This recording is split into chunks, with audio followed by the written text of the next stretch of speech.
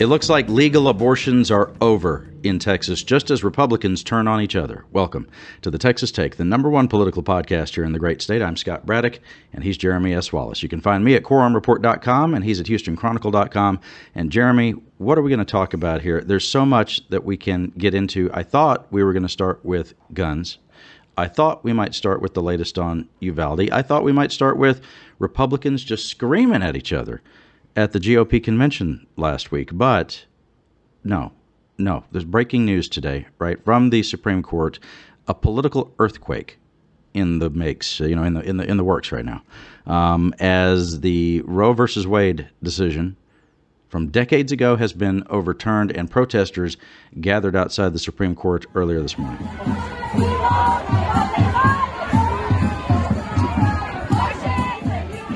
And so states like Texas can go right back to banning abortion, and it appears that will happen. This state does have a law that says that abortion here is completely outlawed in 30 days after the ruling comes down. That's known as a, quote, trigger bill. Although, Jeremy, I hate that people keep calling it that because there are so many gun debates going on that people will kind of mix that up. Yeah. Don't call it that. Just say it's something that wipes out abortion. And we got the news from Planned Parenthood and other providers earlier today that they have ceased abortion services in Texas for now while they look at their legal options, if they even have any, right? Their attorneys have said you need to slow down. Don't do that anymore. So women are being turned away from clinics. Even as we record this show this afternoon, the reality is setting in all across the country. Now, the Democrat who is running for governor in Texas, Beto O'Rourke, took to social media to rally his troops on this issue. This is devastating to women across this country, but nowhere more so than in the state of Texas, whose trigger law will go into effect 30 days from today, meaning that abortion will be illegal in the state of Texas with no exception for rape or incest. Now, we have to focus on the way in which we are going to overcome this and ensure that every Texas woman can make her own decisions about her own body, her own health care, and her own future. Well, if Roe versus Wade is overturned, how would that happen? The only way to do this is to win political power. We must win on the night of November 8th. I need you right now in this race with us. We've got to make sure that we reach every single voter across the state of Texas and ensure that they understand what's on the line. Jeremy, let's get right into the raw politics of this. I mean, we have talked a lot here on the show about how you have to have Democrats hit the inside straight to even have a shot at a real competitive election in this state. And what are the things that are sort of, lurking out there, what has been lurking out there? It's this Roe versus Wade decision. It's the potential of electricity grid failures this summer. It may be, some blowback to what's happening with a lack of change in gun policy after yet another horrific school shooting.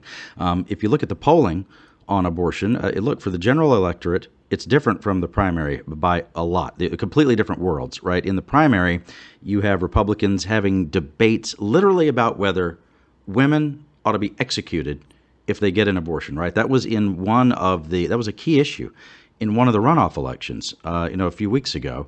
The person who didn't think that women should be, executed for it did actually win the race in that Republican primary. But the fact that's even on the table tells you something about the GOP primary. But in the election in November, it's very different when you get into the kind of policies that have been passed by this legislature and signed by Governor Abbott into law. People are not in favor. By large numbers, people are not in favor of these new laws that have no exception for rape and incest. I think Texans, the majority of Texans and people across the country don't really agree with that, but Republicans have been catering to their primary base. Yeah, absolutely. And in general elections, for decades, we just didn't have voters turn out, right? So you think about it from the perspective of the Democratic electorate, or even just really the electorate at large, in polling that says that they want more background checks for gun purchases, or that they're against abortion restrictions that don't include exceptions for rape and incest.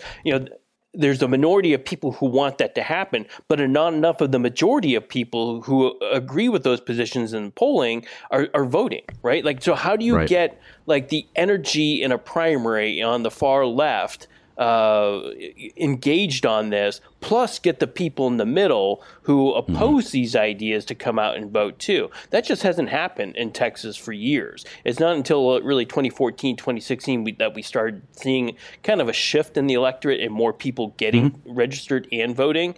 But until there's more, it's like it's shocking how few people we've had voting. We had 12 million people out of a state of 28 million just a few years ago who were registered voters. That's ridiculously low compared to a lot of other states. And so until the voting picks up, better work, he's right. It's like the way to change these types of things is getting more people to vote. If you want to change it, you got to somehow get more people who agree with these positions to vote. Because I think there's a lot of people who agree with these positions to go against, some of the things we're seeing, but they're just not voting enough to put the fear into legislators. Yeah, and that's it. I mean, it does sound like a broken record here from us, right? How many times have I said that the Republican primary in Texas is the election of consequence, and November just almost doesn't even matter. The exception was in 2018 when you did have a competitive election. And hey, let me put it this way. It seems to me that the ultimate way to hold government accountable is to have competitive elections. If you don't, the people in office will just do whatever they want, right? We have an attorney general who has been under indictment for 6-7 years at this point, and it doesn't matter. And he's accused by people on his own staff, very conservative people. He's accused by them of taking bribes and misuse of office and all of this stuff that just does not seem to matter, because the only thing that does matter is that he's the Trumpiest of the candidates. He defeated George P. Bush in just a rout. It was really pathetic. Let me make the point this way, because I'd like people to think about just how well thought out these proposals and bills are when the Republican legislature passes them. Do you remember that the heartbeat bill and the bill that automatically makes abortion illegal, they both have no exception for rape and incest?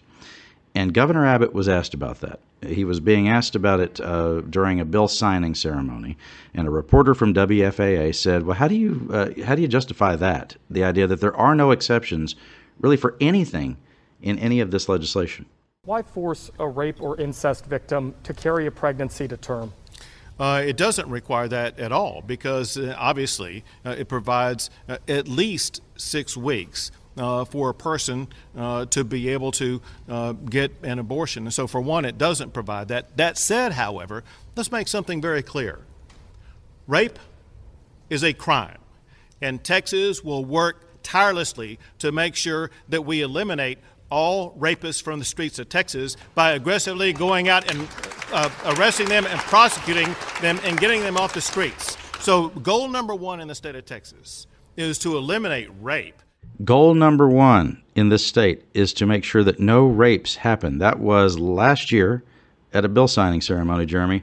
I was checking the headlines here, and it appears that the governor has not been successful in eliminating rape in this state just yet. We'll continue to update that as we go. Now, after the heartbeat bill was passed, Lieutenant Governor Patrick was asked on KHOU in Houston about freedoms that individuals enjoy and that he supports, but doesn't support a woman's right to choose an abortion if that's what is deemed right for her in her situation by her and her doctor. Dan, people also point out that you believe people should have a choice to wear a mask or not, that you believe people should be allowed to carry a gun without any training, but you're not okay with telling a woman that she can't decide what to do with her own body. Yeah. Len, it's interesting. When I passed the sonogram bill that I mentioned 10 years ago, Planned Parenthood fought against women having a choice to see a sonogram. They wouldn't let women see a sonogram. So Planned Parenthood talks out of both sides of their mouth. We passed that bill. And again, once women could actually see the sonogram for the first time, again, we've saved about 25,000 Texas lives every year. This is about saving lives. When you have a heartbeat, you're a living, breathing Texan. So if you're going to bring up the sonogram law, which in Patrick's estimation is about transparency in making a decision and making a health decision, Jeremy, wouldn't the comparison with COVID be looking at the numbers of COVID cases hospitalizations, how serious the disease was.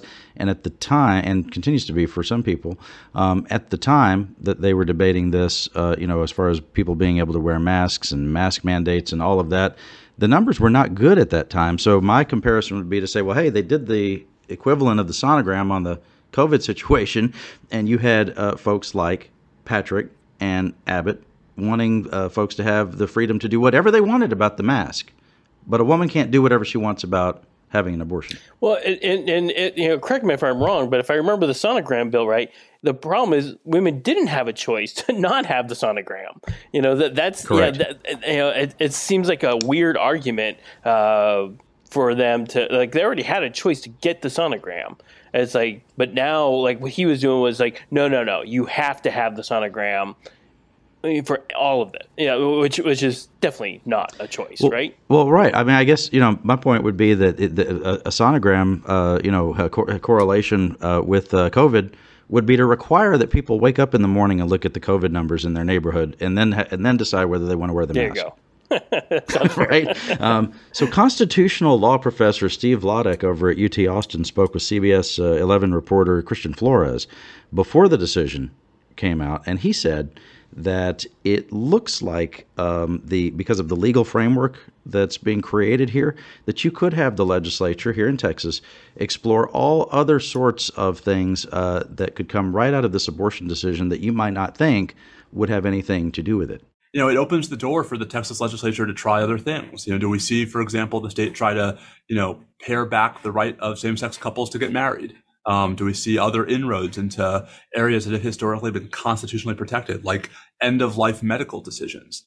And I've heard this a lot, Jeremy. And if you look at what was reported today about the decision, I think it was Justice Thomas who did write in his opinion that maybe the court should go back and look at some of those other things based on the legal reasoning for why Roe versus Wade is being overturned here. Yeah, he's opened a wide open door to kind of go at that. And I know a lot of people were talking about that is the next front in this. And you got to remember, there's a lot of people in the Republican Party, and we saw it at the Texas Republican Party convention, who still think, same-sex marriage is a sin. That they right. want to fight this still, even though it feels like it's been settled, right? But it's not settled in the halls of the deepest corners of the Republican Party. And they're going to push forward with this. And now they have Clarence Thomas saying, here's your route to go. I'm opening the door wide open, and that should be next to all of y'all out there.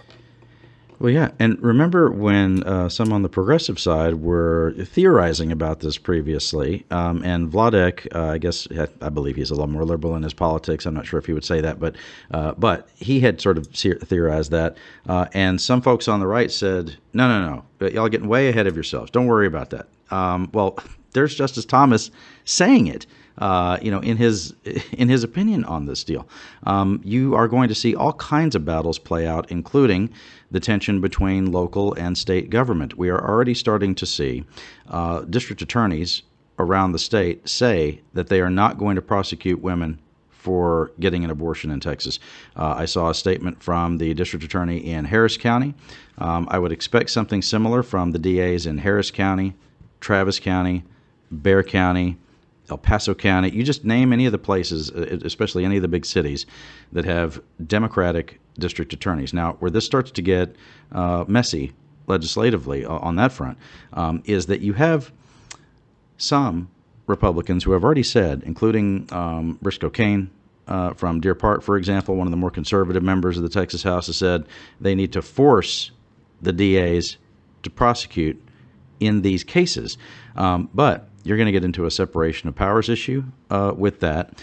A lot of people don't realize that the district attorney is a state-level position, right? They represent the state and not, for example, the county of Harris, right? Anytime there's a prosecution, it's the state of Texas versus whoever, right? They're elected locally. They're elected in these communities that are trending more Democratic and, getting more so all the time. When I say trending, I mean, it's like a rocket ship in some of these places like Harris County, which has gotten more and more Democratic. Same thing in Dallas. And things kind of turning in places like Tarrant County, which had been, traditionally one of the biggest, I think it was the second biggest Republican urban county in the United States. And it may stay that way. This is going to be probably a pretty bad year still for Democrats. I'm not sure that this is the thing that's going to push it in the direction of the Democrats instead of a big wave year for Republicans. But there are a lot of things adding up here, Jeremy, and we'll get more into the gun issue in just a second. A lot of things that are adding up to at least a more competitive year for Democrats because of some of the backlash that may come to some of these big decisions, these big policy decisions, and these Supreme Court rulings. Yeah, it seems like the Democrats have a lot of ammunition now when they're talking to voters. Oh, why does it matter? Well, there's a lot that matters right now, right? It's like you just look at what we've been through. I want to say the last 6 months. It's like it just seems like there's been this constant flow of news that I think could be a motivating factor, more so than people kind of realized at first. Like if you had asked me at the beginning of the year, would abortion rights be something that could rally enough people? Would they come out in full force in a general election on that one single issue? It's like maybe now. I think yes. It's like I may not have thought that 6 months ago, but I think there's a different kind of energy going on now. And I think the realization it's not just theoretical that the right to abortion could be taken away. Now it is like no, they're taking it away. And it's going to get worse unless you do something and you vote for something else. Otherwise, the Republicans are going to take it as, see, we all won again. And we're going to keep pressing ahead in this, this way because that's what the electorate wants of us. Yeah, and I'm really just sort of mystified by those who are genuinely surprised by this. I get why people are angry, but being angry and being surprised are different. Over the last 3, 4, 5 decades, basically ever since Roe versus Wade was handed down in the first place, conservatives have been organizing, and look, to their credit, from a political movement standpoint, have been organizing in every way possible to reverse that decision. I mean, trying to stack the courts with justices and judges who will agree with them about this issue. They set up, organizations like the Federalist Society that don't do anything else other than that. Just try to get conservatives and also, by the way, young conservatives appointed to courts so that they'll be there if they have a lifetime appointment as a federal judge. They'll be there for decades, right, to try to keep sort of a bulwark against any of the progressive things that may come along. If the Supreme Court gets into and legislatures get into banning gay marriage once again and some of these other things that progressives agree with, I mean, they're looking at the potential of getting into whether people can legally use contraceptives. Okay? I think that might get some people's attention, right? Especially after this decision this week. All of these things shouldn't be a surprise because Republicans have been working on this real hard. And, you look at what is going on in Washington, and this will play right into what we're talking about with guns. We have such an evenly divided country, and it's easy to kind of say that when you look at social media or you look at, the way that, most media covers these issues. There's the right and the left and the big clash of ideas. But look at the embodiment of the country as the United States Senate. It is a 50-50 split. Those are statewide races where the senators have to run. And the people of the United States have sent and assembled a government in D.C. that's equally divided. That the Democrats basically, they technically have a majority if the vice president walks down the hall and goes over there and breaks a tie on something. But you got to have 60 votes in the Senate. It's 50-50. And you think about the struggles that Democrats have had over the last 2 years trying to pass even, their basic stuff, like the Build Back Better program, a big federal spending program that they couldn't get out of the gate because some of the people in their own conference, you had Sinema and Manchin, who didn't want to go along with that stuff. On the gun deal, Senator Cornyn, to his credit, was able to at least cobble something together that got 14 Republicans to say, okay, we're going to make a move on something that the Senate has not done anything about in 30 years. That's quite a heavy lift. Oh, yeah, absolutely. It's like, we think of like on the Republican Party, they benefited from two groups of single issue voters, more than any. And that is the pro-life people who will vote for any Republican as long as they're pro-life. It doesn't matter what their other positions are. They may disagree with Donald Trump and everything else, but, he says he's pro-life, we're going with them. The other issue is guns. It's like there's some people who only vote for a candidate based on, what they say about the Second Amendment. And so those two single issue candidate philosophies have really kind of helped the Republicans do all this. And I don't see quite the same thing from Democrats. With Democrats, somebody can be a pro-choice Democrat, but they're like, but he's not progressive enough for me, so I may not vote this time around, or he's too moderate, or like there's always something to kind of like that might make somebody not vote for him. But those, pro-life and those gun right groups are just intensive voters, and they've been doing it, like you said, for 40 years. They've been going to the polls, mostly losing for years and years and years, but now they're seeing the results of like just kind of pushing it forward. It's like here they are. They've been handed these two issues, and they're single issues, which again, the wider electorate probably doesn't fully agree with them on, and yet they've been able to succeed. There is a political science lesson in all of this about passion and voting that have to happen. It can't be just one or the other. Well, about passion and voting, and about the idea that life is not fair. It's interesting that the issue sets that work for Republicans are maybe narrower, right? Yep. Like you're saying, it's basically two or three things that Republicans could point to as really great organizing principles for them. But when you're a Democrat, you have a different challenge, right? You have to put together a coalition that is multiracial, multi-ethnic, multi-generational. And when you go too far in any one direction on any one issue, you start to lose people in your coalition. So I will make the example, and I will get some hate mail and some hate tweets and whatever else. But we hear the Democrats talking all the time about transgender rights. And it's such a narrow group of people that you're advocating for. And it's not, and this is right, let's get into this. It's not that you shouldn't do that, right? No one on this show is saying you shouldn't do that. But there are issues you can talk about that grow your coalition instead of shrink it. So, and things that would help trans people. So if you talk about Medicaid expansion, I am sure there are plenty of trans people who don't have health insurance who would appreciate the fact that you'd be advocating for that. Trans kids and violence against them is a real thing, right? And so if you're advocating for some sort of gun safety reform, you are advocating for trans people by doing that. Abortion rights. I have heard from so many progressives who say that, reproductive rights and trans rights go hand in hand.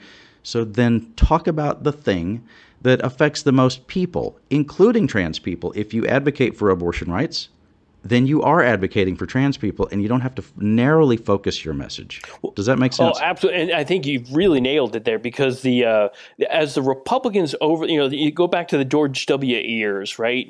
Like they were like this big tent trying to build a bigger tent and bring more people in. Well, the current Republican Party isn't that. They've kind of left that on the table and are no longer going after that bigger tent, giving the Democrats even more opportunity to kind of expand their influence into those areas. If they seized on that, they could provide messages that are broader for working Americans, but instead they get caught and tangled up in some of these issues that, like you mentioned, that just don't have enough of an audience or a bandwidth to kind of move. But you've got to win the most people. And there's a lot of people in the working middle class who want somebody to represent them and what they're going through. And it seems like there's a lot of territory there that the Republicans are potentially ceding to Democrats by focusing on the far right of things. And yet, until the Democrats can figure out how to harness that as a message going, we're going to be the ones who help you, earn a living, keep your job, not get fired for no good reason,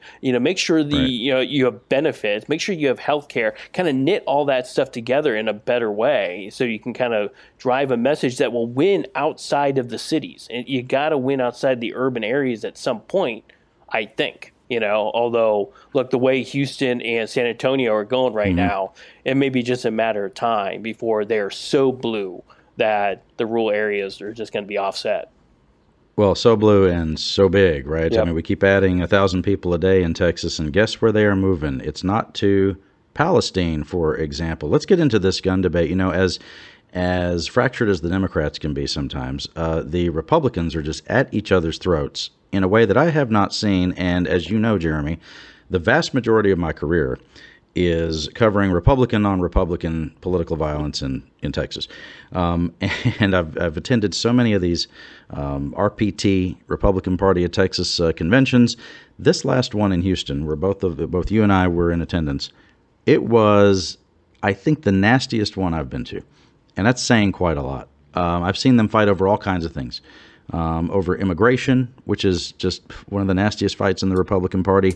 This time around, it was so centered on guns and so focused on one man, the senior senator from Texas, John Cornyn.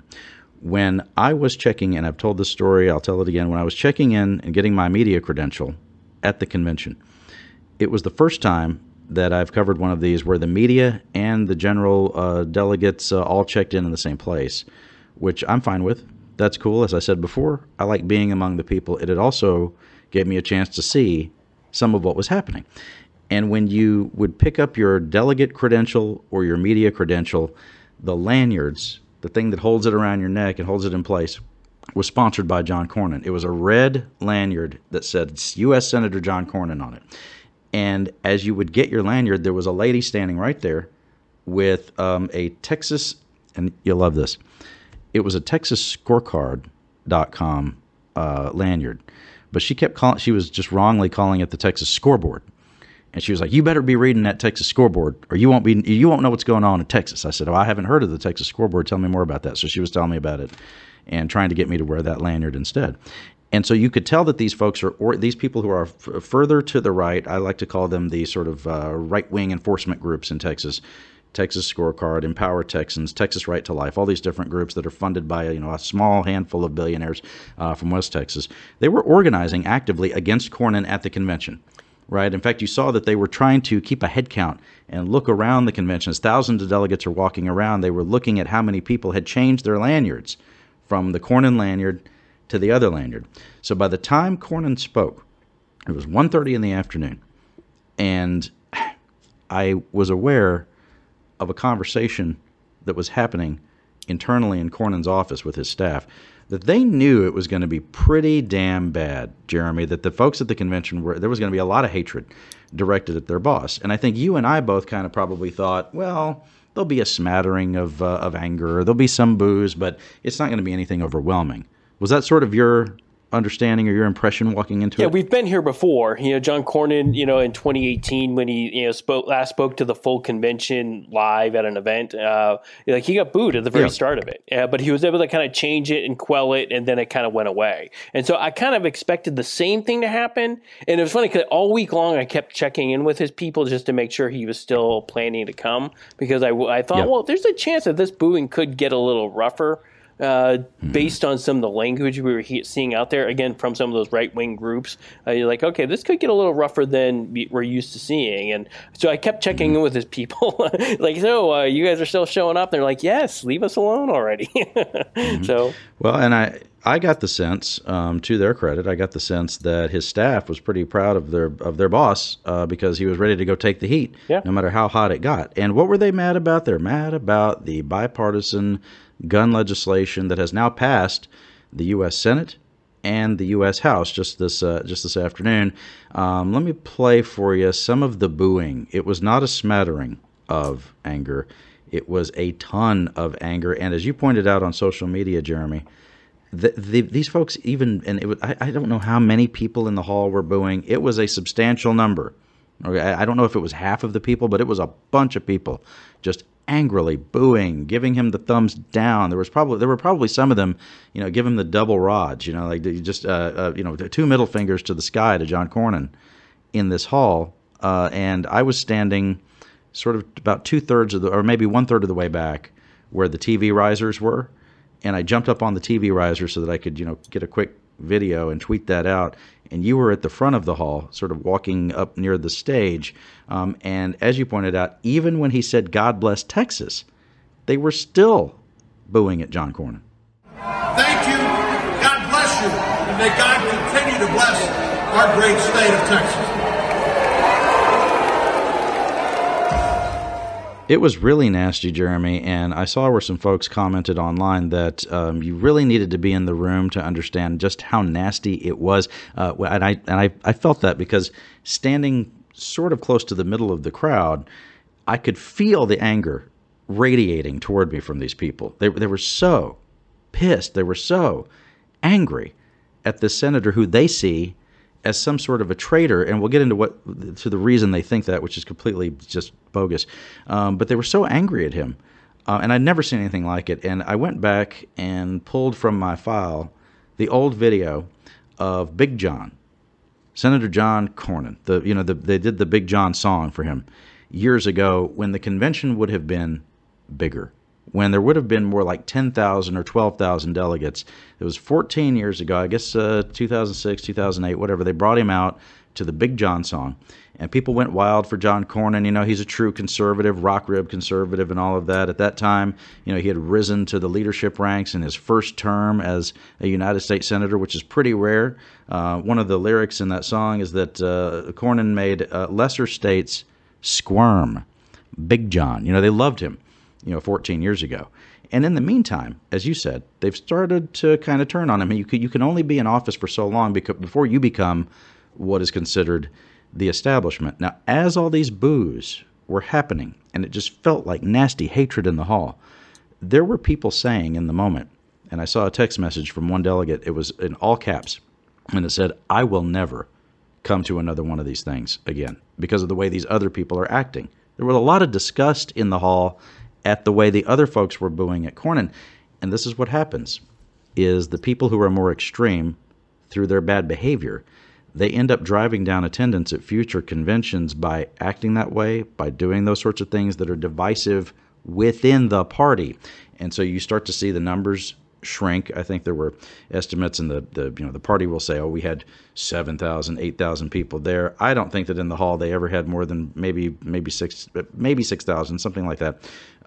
People may dispute the number, but the fact is, it's way smaller. And when the convention is smaller, that makes it more extreme. Well, and what's strange about it is they were kind of wrong in what they were booing. It's like in the censure they kind of did of Cornyn later on, the next day, they voted for a censure that kind of accused him of doing a lot of things in the legislation that just isn't happening. It's like he is right. There is no red flag law that will be in Texas. There's no expansion of a red flag law in Texas. There's nothing that's going to happen to take people's guns in Texas. None of that is happening in this legislation. The one thing that is really in the heart of this bill is that young men 18 to 21 will have to go through an extra background check to make sure there isn't something violent in their juvenile record that would have precluded them from owning a gun. That is so they're booing for this compromise piece, which is like, again, they're including a lot of stuff in this that he's not doing. You heard it too in the crowd. People were cursing at him. There were people yelling things that just aren't true. And yet I do hand it to him for trying to continue to express what the bill said. So even in his speech, he was pretty defiant in explaining what wasn't in the bill, that he's not going to do anything to take away anybody's Second Amendment right. Nobody in the state of Texas loses 1 ounce of their Second Amendment right in this compromise legislation that was done, except for people who want to kill, and they're going to be flagged. Right. It's like the people in again, like this young man in Uvalde. It's like he had a run-in with law enforcement, and theoretically, if this had been in place, law enforcement could have said, "Wait a minute, we just talked to this kid." It's like let's review this record before we give it to him, and let's keep an eye on him. Right. Let's slow things down. And when you talk to gun safety advocates, including groups like Moms Demand Action, they will say that, look, it may not necessarily have to do with school shootings, but on the provision that has to do with closing the so-called boyfriend loophole, which all it is right now, folks who are men who are accused of and convicted of domestic abuse, they lose some of these rights. And what they are doing in the legislation is saying that would extend to anybody who was a significant other. In other words, somebody that you're dating, it would apply to them as well. It's kind of insane that it doesn't apply now, right? But that's not taking away anybody's Second Amendment right. And in fact, in this legislation, if it's a misdemeanor domestic violence deal, the gun rights go back to the person after 5 years, which Rick Scott said that was the reason he was not going to support it, because he wanted it to go further than that if you were going to crack down on domestic abusers. Now, after all that hatred at the convention, I had reported at quorumreport.com that Cornyn told several people, quote, I've never given in to mobs, and I'm not starting today. Close quote. Some folks, including Dana Loesch, who at one point, I guess she may still be a paid spokesperson for the National Rifle Association. I know she was at one point. But anyway, she's a big Second Amendment person. She had questioned my reporting. The senator almost immediately retweeted our report, so I'm going to think that it's accurate. Some guy with a group called the American Firearms Association found Cornyn back in Washington and confronted him outside the U.S. Senate. Hey, Cornyn. Yes. You're delivering a great big victory for the gun control crowd. What have you ever done in your Senate career to expand gun rights? I think you're propagating misinformation. No, I'm not. Yes, you are. No, I'm not. You're funding red flags for all the states, dude. What the heck? Every count's cheering. What have you ever done in your Senate career to advance gun rights? It might have been hard to hear there. Cornyn turned around and said to the guy, "You're lying." After all this ugliness, he was back on the floor, undeterred by that mob, as he reportedly described it, and was attempting to take a pragmatic approach. I don't want us to pass a bill for the purpose of checking a box. I want to make sure we actually do something useful, something that is capable of becoming a law, something that will have the potential to save lives. I'm happy to report, as a result of the hard work of a number of senators in this chamber, that we've made some serious progress. In particular, over the last few weeks, Senator Murphy, the senator from Connecticut, Senator Sinema, the senator from Arizona, Senator Tillis, the senator from North Carolina, and I have searched high and low for common ground. Now, there's some people who would say, what's the use? Why try? We know this is an issue that divides much of the country, depending on where you live, and maybe even divides people living in the same household. But I think we have found some areas where there's space for compromise. And I'm telling you, that compromise was tough, Jeremy. I mean, they worked on it for about a month, right? As you have pointed out, we're a month out from the shooting in Uvalde, and you had Senator Cornyn's name immediately put forth as the guy who was going to lead the bipartisan talks on trying to do something about guns, with the blessing of the Republican leader, Mitch McConnell. And you have those who will say, this doesn't do enough. I get that. You have others who will say, and we've been hearing from them, you'll hear from some others, who say it does too much, that it's cracking down on Second Amendment rights. When we say that the country is divided, as I pointed out, it's equally divided in the U.S. Senate. It is 50-50. And for the past year, Democrats have been arguing with each other about how much in tax dollars to spend for social programs, and couldn't come to an agreement. Their leadership failed on that. In a perfectly divided Senate, Cornyn, along with Democrats, and for all the liberals who are listening, and they say this doesn't do anything, go ask Chris Murphy, who represents Sandy Hook Elementary School, whether this doesn't do anything, right? It's a Democrat from Connecticut. Ask him if it doesn't do anything. They worked out a bill that, and again, Democrats couldn't get two of their own to go along with their spending plans. Cornyn found 14 Republicans willing to say yes on something that, guess what, they are all going to be attacked about as being squishy on guns every day of the week. I mean, you heard the hatred directed at Cornyn. You think those other Republicans aren't going to have to put up with that too? And sometimes, and look, Senator Cornyn doesn't get to pick the members of the Senate. The voters do that. He has to work with the people who the voters sent there, and leadership, quite often, is doing what you can with the people that you have. Now, look, I've covered, D.C. Several times in my career. I covered the U.S. Senate a lot. I pay a lot of attention to kind of what happens there. It's just kind of a little kind of pet project on my side, that I really, sure, and I'm here to tell you, it's like there's almost no other Republican I can think of that could have landed this, in this kind of situation. One, you needed a pro-gun Texas-type Republican to kind of lead this. And you need somebody with good relationships with some Democrats still to do this, but who still had an open door with McConnell. It's like there aren't many people who kind of checked all those boxes and could take the heat of this. Again, he's been booed before. He knows there are people on the right who still don't like him for whatever reasons, right? Mm-hmm. So you had to have all those qualities in there, because look, it's so much easier to just like walk away from this and let everybody else do it and like keep your presidential ambitions alive for the next time. It's like, but he's still kind of pressed ahead on this. And the other key point, and you and I talked about this weeks ago, about like this is how Cornyn operates, right? It's like he finds a narrow piece of the law that looks like it failed, and then he can focus on it. You saw it after Sutherland Springs, while other people were giving speeches about, good guys with guns or whatever, he was kind of focused on there was a hole in the NICS system, the background checking of this, this former Air Force guy who ended up shooting up that church, right? That should have been the system. So he fixed that one little narrow piece. Here's another case where this 18-year-old had some juvenile issues with law enforcement, but it could not be reviewed as part of his application for a gun.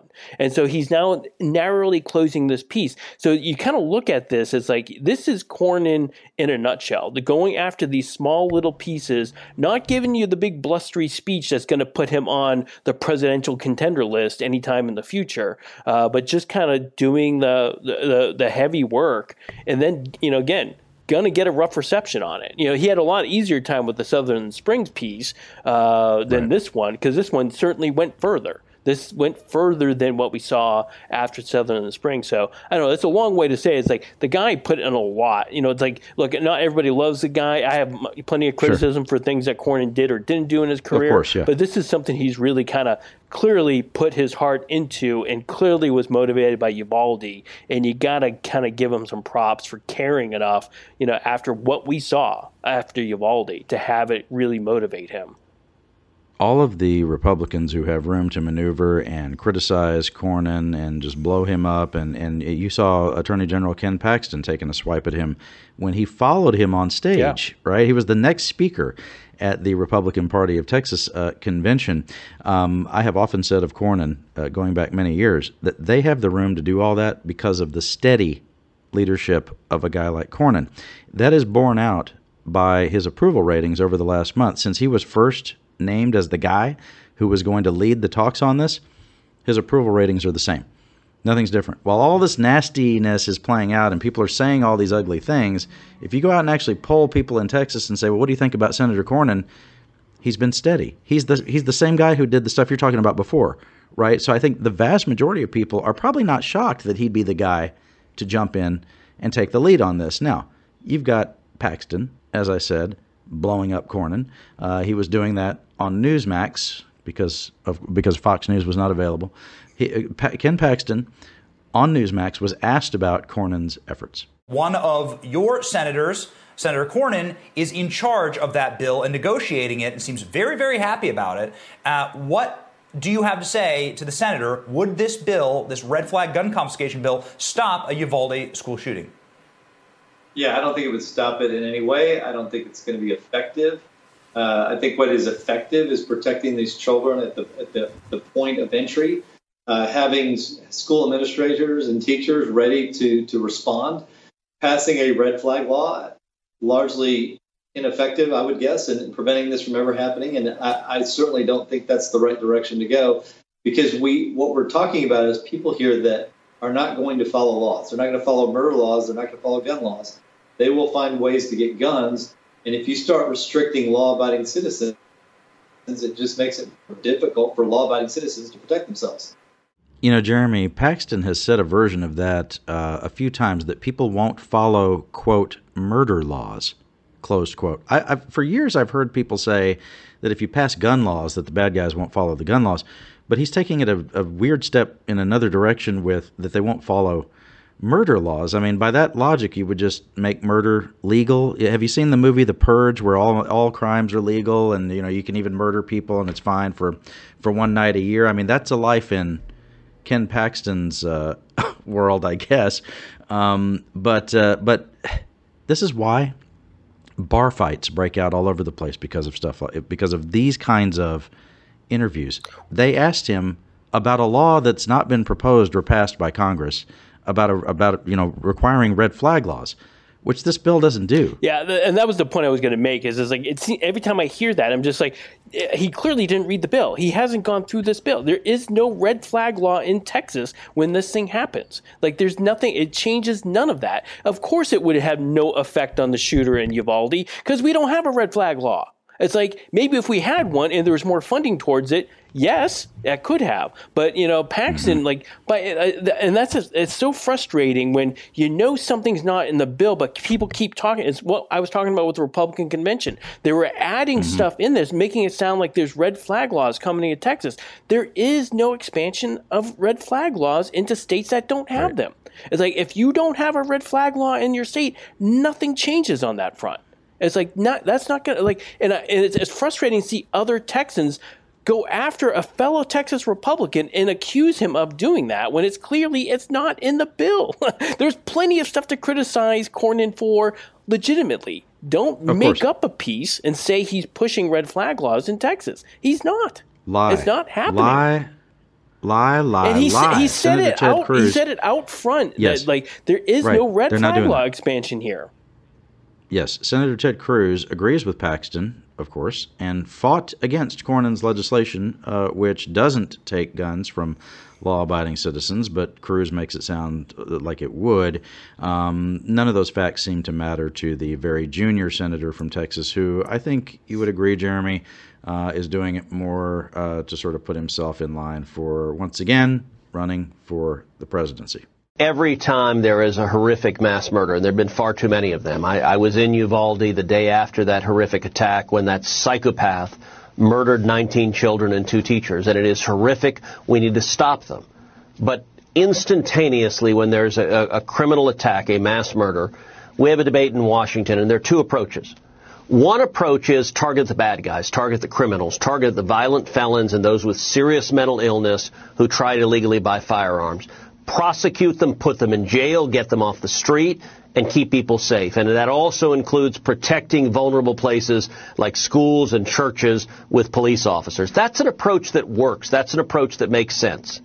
The other approach, the approach of the Democrats, is to try to take away firearms from law-abiding citizens, to try to go after the Second Amendment rights of law-abiding citizens. And that approach is unconstitutional, but it also doesn't work. It's completely ineffective in stopping violent crime. Now, I know what Cruz and others would say is their evidence for why those sorts of laws don't prevent violent crime. They will say, and we've heard Governor Abbott say this, Cruz has said a version of it. I think Paxton probably said some version of it, although not as articulate as Cruz. They would say something about how there's a lot of people who get shot in inner cities all the time. They will always point to Chicago as the big example.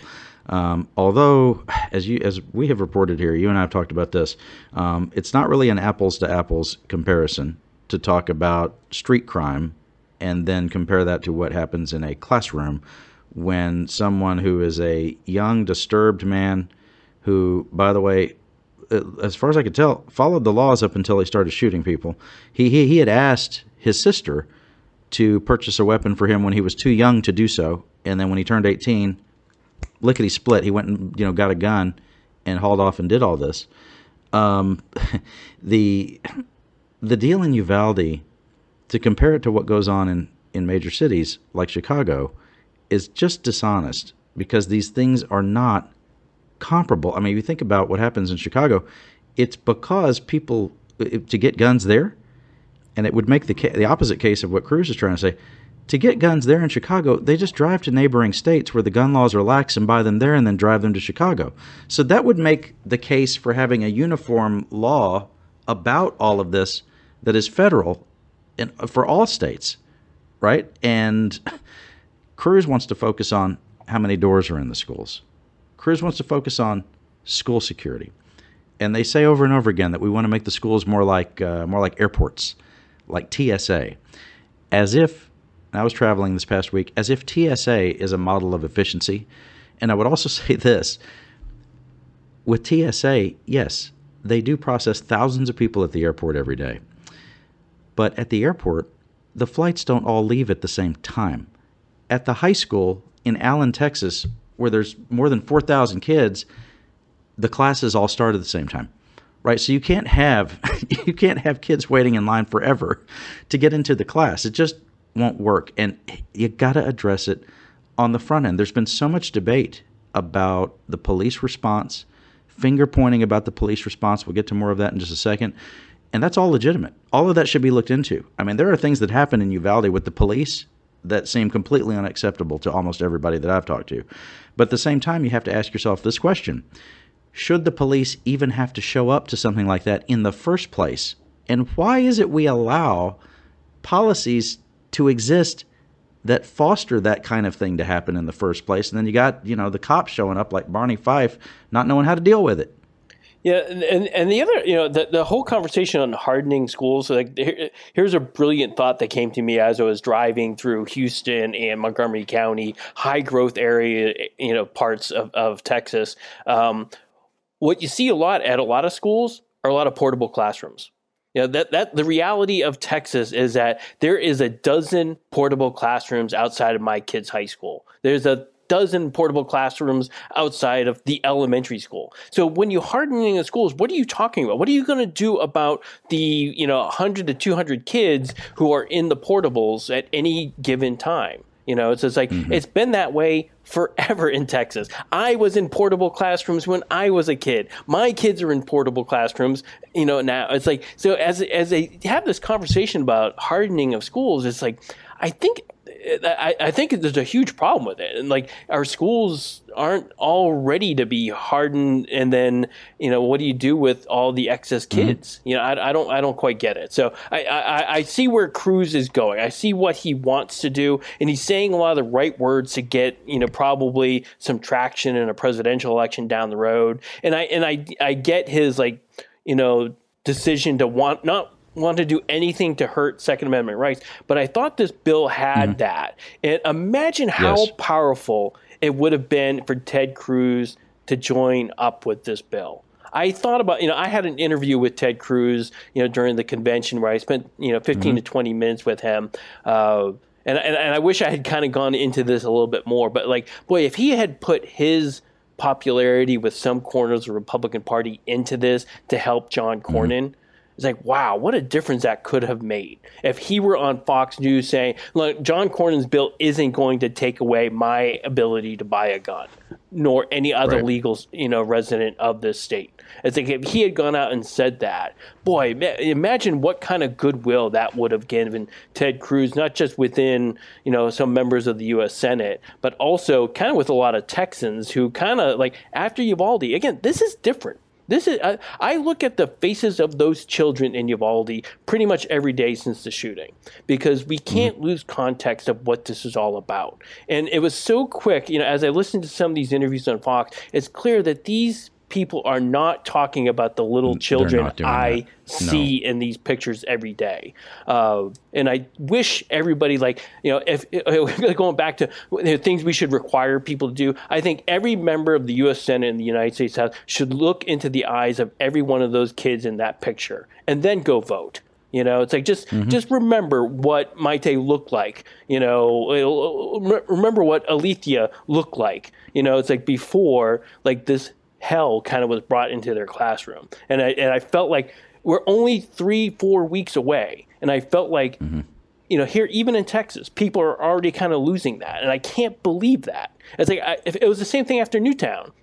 I was like, we'll never get over this. But it was just weeks later that people forgot these little 5-year-olds were getting killed, in their classroom. And here we are again. It's all happening again. It's like I got 9-year-olds whose lives have ended, and people are just moving on. Oh, this is a debate about, politics and guns and theoretical. Right. Yeah. It's like, no, there are literally children who are buried, for no other reason than they went to school.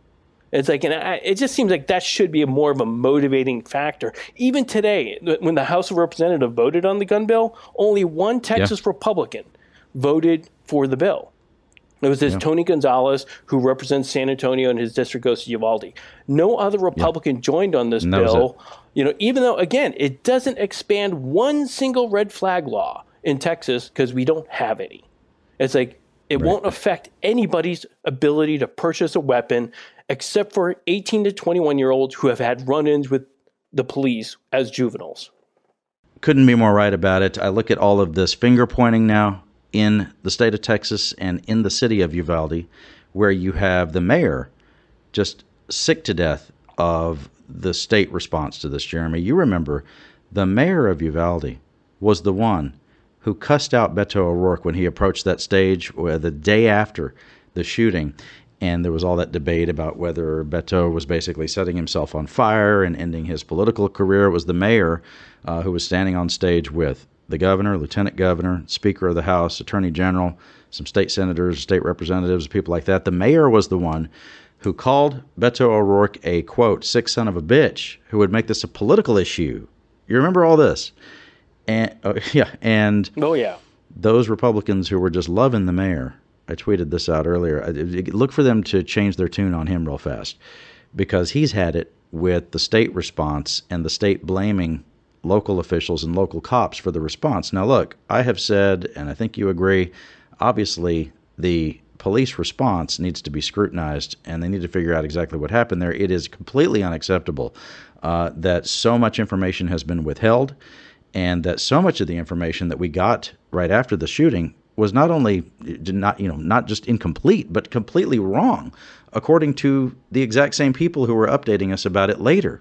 Every 24, 48, 72 hours, we kept hearing things that completely contradicted the official story that we had heard before. I've never covered a story where it was quite like that, right? You always get new information, but not quite like that.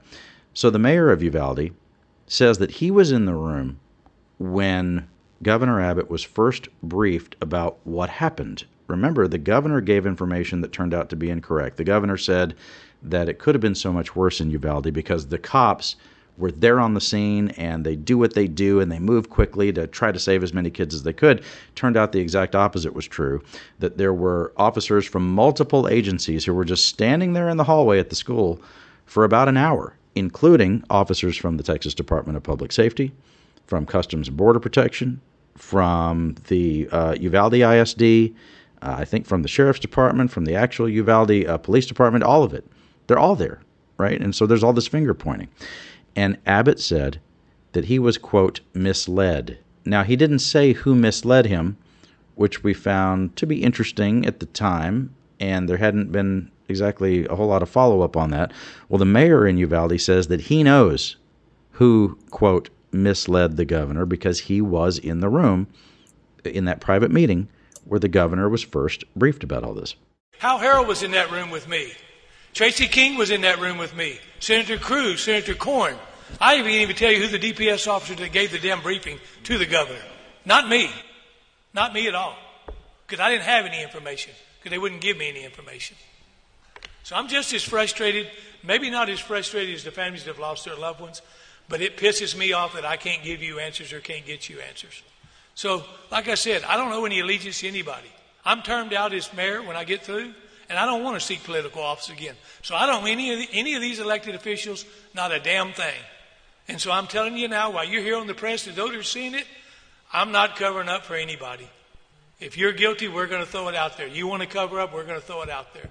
Well, he's had it, Jeremy, and this has been building for some time as the head of the Department of Public Safety has faulted local law enforcement for not rushing in faster to try to save those children, the kids that you were talking about so eloquently, who lost their lives when a guy showed up with an AR-style weapon, which, look, we get into the questions about how many minutes elapsed between when the cops got there and when they went into the classroom, when they rushed in eventually. I get it. And again, all of that needs to be scrutinized to figure out exactly what happened. I'd like to see all of the body cam video from the officers who were on scene so we can see it from every angle possible. I want that kind of transparency. I think you do too. I think the people of Texas and the country deserve that. But at the same time, the guy was on scene with an AR, which can fire 45 rounds a minute if you know what you're doing with it. More than enough time to kill all the people who were killed there and more. So I think you don't just want to look at this on the back end as far as what the police response was, even though that's part of it, a big part of it.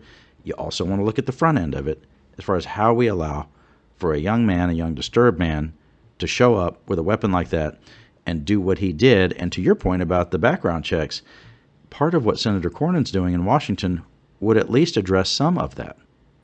Yeah, it gives us at least a shot at maybe knowing a little bit more about this type of gun purchase before it happens. Again, even if it can't stop the young man from getting the gun, at least the police know he's got one now, and that they may want to kind of pay attention to his household, make sure there's nothing going on there. So I don't think that's bad, as long as it doesn't turn into some overt surveillance of the kid, but, right. It's still enough to go, hey, has this guy posted anything really crazy on his social media sites? Which the answer was yes. It's like, should we be watching this kid? It's like, again, it's a small step, but man, it feels like it would have done something different if this was in place.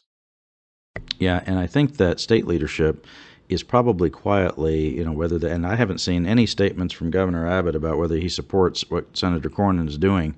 It would be interesting to know, whether or not they are privately just thrilled that the leadership in Washington is, quote, doing something so that Republican leadership in Texas doesn't have to take a stand on anything to do with, quote unquote, gun control, gun safety, any of that.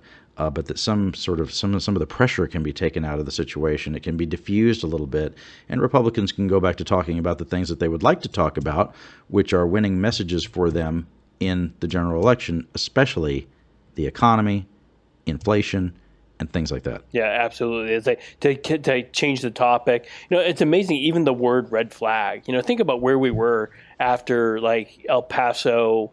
And after Midland, Odessa, after those other shootings, Republicans could talk about red flag laws as a possible thing to explore, but that's off the table now. They can't even talk about red flag laws, and you see what happens. They're like, even putting some funding to help other states with red flag laws will get you booed. It's like, so you just can't do much even on that issue anymore. So I think you're right. Like Abbott and a lot of legislators are probably happy they don't have to have any conversation on the red flag laws now, because basically Cornyn took all the heat for them. It's like he can now, right. He moves on, they can move on and go talk about school, doors and, what locks and what doesn't lock now. So they can kind of move on and happily not have to worry about saying the word red flag in a public crowd. Right. Well, it's not like policymakers back in Austin are going to make any progress on this. You had a Texas Senate hearing that was public this week. It's the Texas Senate Special Committee to Save Everyone from Bad Guys or something like that. What is it? The Texas Senate Special Committee to Protect All Texans. I know what it is. But you had one of the legislators on that panel speculate that the young man could have done just as much damage if he had a baseball bat, which I think... I'm being charitable to say that's an aggressively ignorant comment. A baseball bat and an AR differ in their level of lethality. Some more coverage of the Republican convention. Did you see that Beto O'Rourke was also on the Stephen Colbert show, CBS, and he was asked about, it's interesting when you see on Colbert's late night deal, that he's asking about the RPT platform. I wouldn't have expected that, but that's where we are in America. We're such a shining example of brilliance around here. Colbert had said that, look, some of the planks in the platform are crazy in his estimation. Then he asked whether Beto, and I thought this was savvy on Beto's part, the answer to it. He said, hey, look, Beto, is this your average Republican, or is this just sort of the extremists within the party who are kind of in charge of the official apparatus right now? No, these are the extremists, but connected to what we were talking about earlier, I think it reinforces the idea that progress is not inevitable. No victory is ever final. I mean, no democracy is ever assured. We had the Voting Rights Act signed into law by a Texas president in 1965, Lyndon Baines Johnson. And you would have thought the matter was settled, but in the last 10 years after the Shelby decision, those rights have been chipped away, nowhere more so than in the state of Texas. Texas, which produced Jane Roe of Roe versus Wade and Sarah Weddington and Linda Coffey, her two attorneys, which successfully prevailed upon an all-male Supreme Court to make abortion legal in the United States 49 years ago. That's a state that has outlawed abortion completely, beginning at conception with no exception for rape or incest. And the same with gay marriage. You would have thought, again, this issue is settled. Texas leadership is trying to turn back the clock. Now, that is not us, and I want the people of America outside of Texas to know this. That is not who we are. It's not Democrats, independents, or Republicans in the state.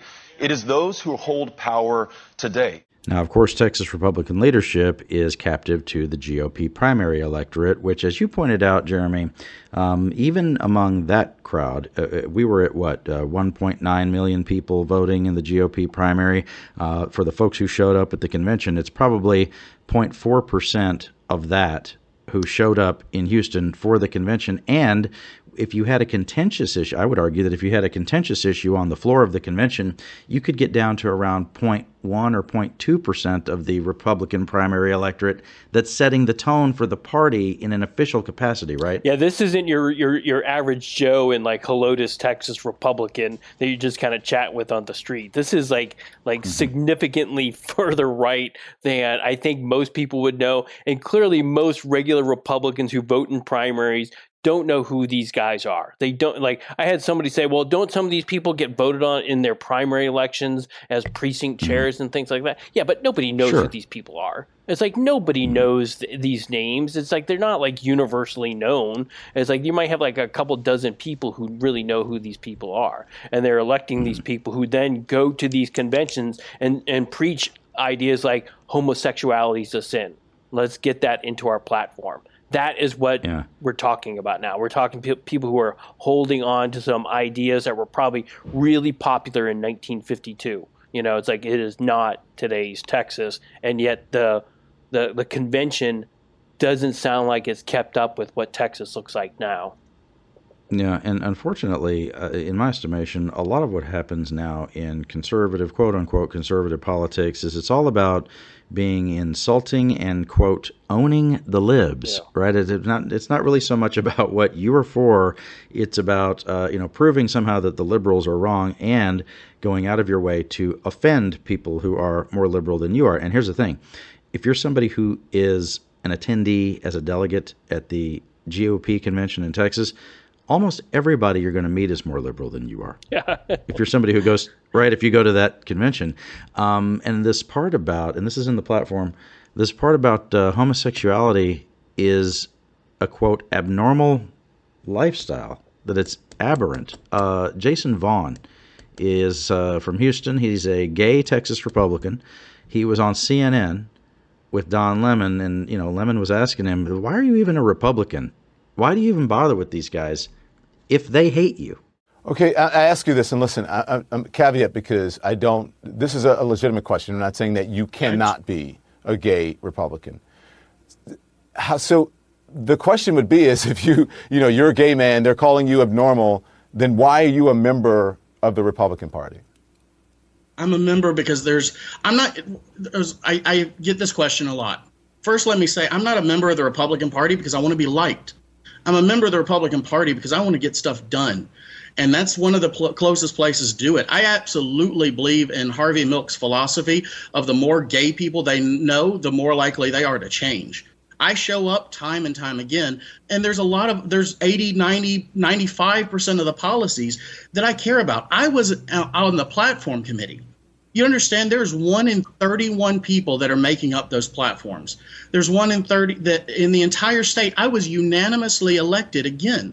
The chairman of the party, Matt Rinaldi, is a close friend of mine. The vice chair is a close friend. I know all of these people. I go in there. Now, yes, do we disagree on policy? Do we have some very heated rhetoric? Do I think this was a dumb, idiotic move that distracts us from issues like property tax and bail reform? It's also hateful, Jason. It's also hateful. To say that call someone abnormal is hateful. And you heard me call it out. You heard me. You played it earlier. You heard me call this out. It's one thing to disagree with people about policy. It's another thing to disagree with them about who you are. This has always been a very just a difficult thing for me to wrap my mind around, the idea that you want to be part of a club that doesn't want you at all, right? That doesn't want, and that's not to say that the guy is wrong to want to be a Republican, to actually be a Republican. He's a delegate at the RPT convention, so he is a Republican. I would say, and this is what a former Republican county chairman said it to me. He said, all these guys who talked about rhinos, people who are Republican in name only. That's the insult that would get thrown around by the Tea Party guys and everything. They're trying to exclude folks. That kind of language is designed to exclude people, not to bring people in, right? That you're a Republican in name only. But if you're somebody who votes Republican, is a Republican activist, advocates for Republican values, that would make you a Republican in deed, not a Republican in name, right? And somebody like Vaughn is trying to be a Republican in his deeds, what he's doing, and trying to show up and make the party bigger, Jeremy, and rather than being smaller. And the reality in Texas is that the Republican Party, at writ large, people who vote or either vote Republican in November or are open to voting for Republicans, it's a really large group. All right, certainly larger than the Democrats, at least so far. And when you have this long as the majority, you have so much room for error. You can do almost anything you want, and you still win anyway. These folks in the Republican Party now are in, unlike when George H.W. Bush was there and he was in party building mode, they're in the opposite mode now of kicking people out that they don't like. And if you go back decades ago in Texas, Governor Ann Richards talked about it, the idea that the Democrats did the same thing once upon a time. When every office holder in Texas was a Democrat, there was party purification going on, and the liberals like her were very excited to try to kick the conservatives out. And now you have the Republicans saying, we want to kick out anybody who's, more liberal than Matt Rinaldi. That's the way to end up. That's the way to to reverse positions with the Democrats at some point. Maybe it's not this year, but maybe it's the next cycle or the cycle after that, when you have eventually kicked out all. And Governor Richards, she joked at the time. She said, as Democrats, we were real successful in running off all of these conservative Democrats to go be Republicans. That's how we ended up losing. Yeah, absolutely. They're setting the stage. Like, if this Republican Party is not big enough for some of these philosophies, if George W. Bush and George H.W. Bush and Ronald Reagan would get booed at your convention, it's like, what kind of Texas Republican Party are we? It's like, because if Reagan came in there talking about immigration, it's like, he would get that reception that John Cornyn got.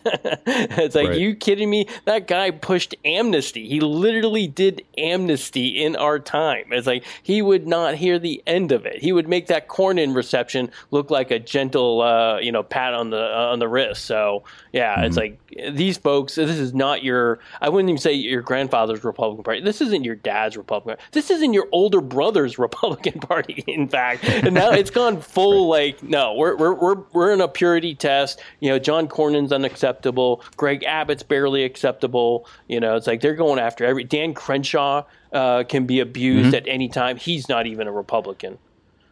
Right.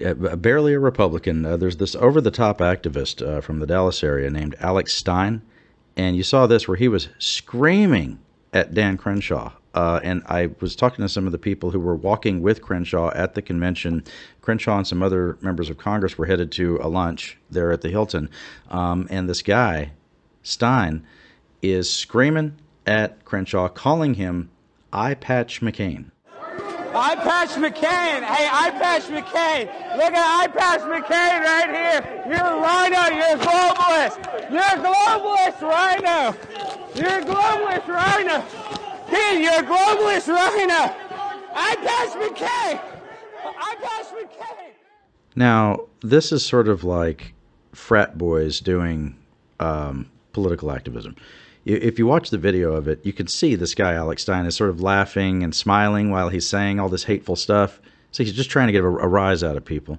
I was talking with someone who was walking with Crenshaw to that lunch, and they said it was scary, that it was legit scary, that they felt unsafe in this moment where these guys who were angry with Crenshaw, and I'll get into supposedly why they're angry at him, but these guys who were protesting and angry at Crenshaw and filming Crenshaw, they were coming at these folks in a really aggressive way. And the person I was talking to who was walking with Crenshaw said they felt like somebody's going to get hurt. And maybe not even on purpose. It might be that they're confronting Crenshaw and his sort of entourage, and they run into somebody, trip somebody, or it might have been that they actually did something violent. And the person I was talking to would have reason to think that not only were they insulting Crenshaw, one of the guys there said that Crenshaw should be executed for having something to do with the World Economic Forum. Dan Crenshaw is a fraud. Dan Crenshaw's a traitor. He needs to be hung for treason. He should be hung for treason for being part of the World Economic Forum, which is just a meeting of business leaders from around the world. They meet in Davos. Jeremy, this stuff is really disturbing. Yeah. The way that people are taking this and people taking this in a direction that is really unbelievable. It's, I mean, to the point of the person I was talking to, it's hard to imagine how you don't end up with something violent happening the way that certain people were reacting to Cornyn in that hall.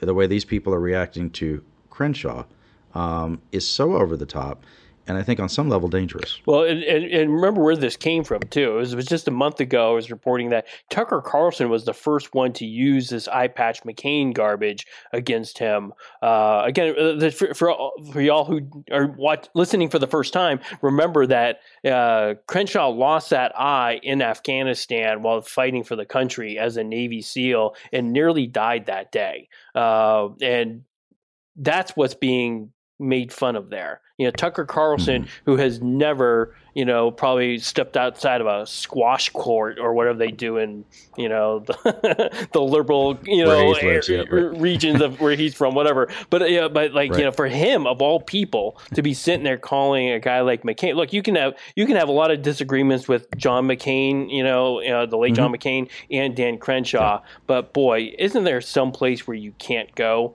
And Carlson goes there, and then you hear, this guy just parroting that same garbage, in that kind of environment in a hateful way. It's just like, come on. It's gross. Grow up. It's gross. Just it's grow nasty. up. It's nasty. Now, for whatever reason, Crenshaw deems it necessary to respond to this by saying he is not part of the World Economic Forum in any way, shape, or, I almost said forum, in any way, shape, or form.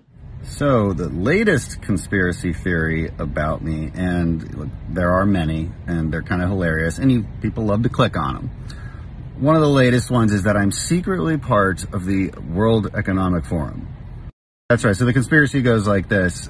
Even though I vote completely opposite to their values, everything I say and do is completely antithetical to everything the World Economic Forum stands for. That there's this belief that secretly I'm a card-carrying member. It's not true. Never collaborated with them. There's no correspondence with them. There's no membership. There's nothing. The reason people latch onto this, for those of you who don't know, and you probably don't even know what the World Economic Forum is, a few years ago in 2019, every year they publish a list of up-and-coming leaders, and they put me on the list. I rose to fame very, very quickly in 2019, and so they add me to the list. There's no correspondence that occurs. There's no membership. There's no meetings. Never been to Davos. And I think we need to put the conspiracy back in the box where it belongs. All of this is really ridiculous. This idea that, and again, this is sort of the anger at the Bush wing of the Republican Party, right? That you had, those folks who were described as, quote, globalists, the people who are in favor of free trade, the people who, sort of spearheaded the North American Free Trade Agreement, which, of course, President Trump knew, he badmouthed that, but he knew better than to get rid of it completely, right? Now we have the USMCA. As a business guy, he understood that, but at the same time, Trump is the guy who really originated this whole, bad-mouthing of John McCain. I mean, you talked about Tucker Carlson. Well, that comes from somewhere too, right? I mean, it was Trump who had said of McCain that he was making fun of him for being a POW. Remember this comment from Trump where he said, I like the the war heroes who don't get captured. And in any other political environment, in any other campaign, that would have ended Trump's candidacy to do that. Previously, you would never have gone in this direction. But because of Trump, and I want to underscore this, and you can like it or not, you can agree with it or not, you can think that it's great, or you can think that it's gross. I think it's gross. But Trump has so much to do with the way that these discussions are playing out, right? I mean, the way that he would tweet about things, the way he would talk about things, positions he would take, and the insults that he would lob at people all the time. And you can say, hey, Scott, you're overreacting. This decorum stuff, forget about that. As you pointed out previously, Jeremy, we're way past decorum. Now, this came up when Beto interrupted Abbott down in Uvalde, and some Republicans tried to say, well, that's not very statesmanlike. You can't do that. Did any of them ever see the video of President Trump making fun of a disabled reporter? I think we're way past decorum, right? So if you think I'm overreacting and you think it's fine, then it has to be fine for everyone, and no one is immune. Here's the same guy, Alex Stein, attacking Rhino Ted Cruz. Did you expect that name to come out of my mouth? It was Ted Cruz also being mocked, also being harassed by this guy for a couple of things, for leaving Texas for Mexico during the winter storm, and also for being another alleged globalist. Why do you do that to your constituents when they're freezing cold? You know, I'm sure you think you're really smart. Oh, really I am bright. smart. Yeah, because you're a globalist. You do more for Ukraine than you do for America. You know that. Remember how Trump made fun of your wife, and then you go become best friends with Trump?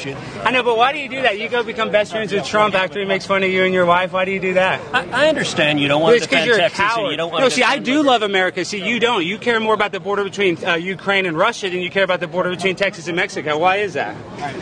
Why do you care about that? I know, but why are you a globalist? You're a globalist. Bud. You know it, Ted. Hey, Teddy, you're a globalist. You're a globalist, Ted. You know that, bud. And that's why you're a coward and a liar. And you know that, and I know that. And that's why you're afraid to stand up for it. When people were freezing and dying, you were in Cancun, Mexico. You remember that? You remember when you're at the all-inclusive buffet while people were freezing? No, but do you remember that, Ted, when everybody was freezing? Remember that, when people were dying? So they had to escort the guy out, which I think they were right in doing that. Again, I tend to agree with those who said that this is the kind of situation that's volatile enough that something violent might happen. It's that in your face. It's that aggressive. If Ted Cruz is not conservative enough for these people, to your point about who shows up at a convention now, 0.4% of people who even vote in a Republican primary, if they're not conservative enough for you, there could be two ways to think about it. One is that these people are just twisted off and they're crazy. But there's another way to think about it, which is folks like Cruz have helped, and Dan Patrick and others have contributed to people thinking that this is okay to behave this way, right? Trump has contributed to people thinking that it's okay to behave this way. And at some point, you got to look in the mirror and say, what did I do to contribute to this scenario where this is the way that our discourse is playing out? And it's been said many times, Jeremy, you can't keep, if you're a Republican and you are sort of sacrificing other Republicans in primaries and saying that they're rhinos, they're not conservative enough, and all of that, at some point, you can only shove other people toward the alligator's mouth before the alligator gets around to eating you, which is what's happening even to Senator Cruz now. Yeah, you can. It was funny because I was thinking about bears. You can try to befriend a bear by trying to feed it every day. It's like, and it will keep coming back to your house and eating that food. But the first day you don't do it, they're going to rip your face off. It's just like, so it's the same thing. You can try to feed this crowd, with other, like, that guy's not conservative, not conservative, but eventually they're coming for you. It's like, this is just the way it's programmed. It's like there's never enough conservatism for at least the people who are trying to do stuff. If you're trying to do work as a Republican, you're eventually going to run foul of these guys. By just talking to a Democrat, you are going to be in trouble with them, let alone even starting to talk about international issues in which you then become a globalist because you care that there are people in Ukraine fighting for their lives. Right. Well, we talked to the Democrats, we talked to the Republicans, and we talked to everybody in between here on the show. If you like the show, you do. You love it, actually. You should be a subscriber on Apple Podcasts, Google Podcasts, Spotify, however you listen to your favorite podcast. We don't judge you. We just judge you if this isn't your favorite one. Give us your best rating that you can. Leave a nice note for us. We appreciate it. I'm not even going to say that that's enough show, Jeremy. It just goes without saying that it's enough. This edition of the show is like a double album. We got into everything. Give us the best rating you can there on your on your podcast app. Subscribe at quorumreport.com, HoustonChronicle.com, and we'll see you next time.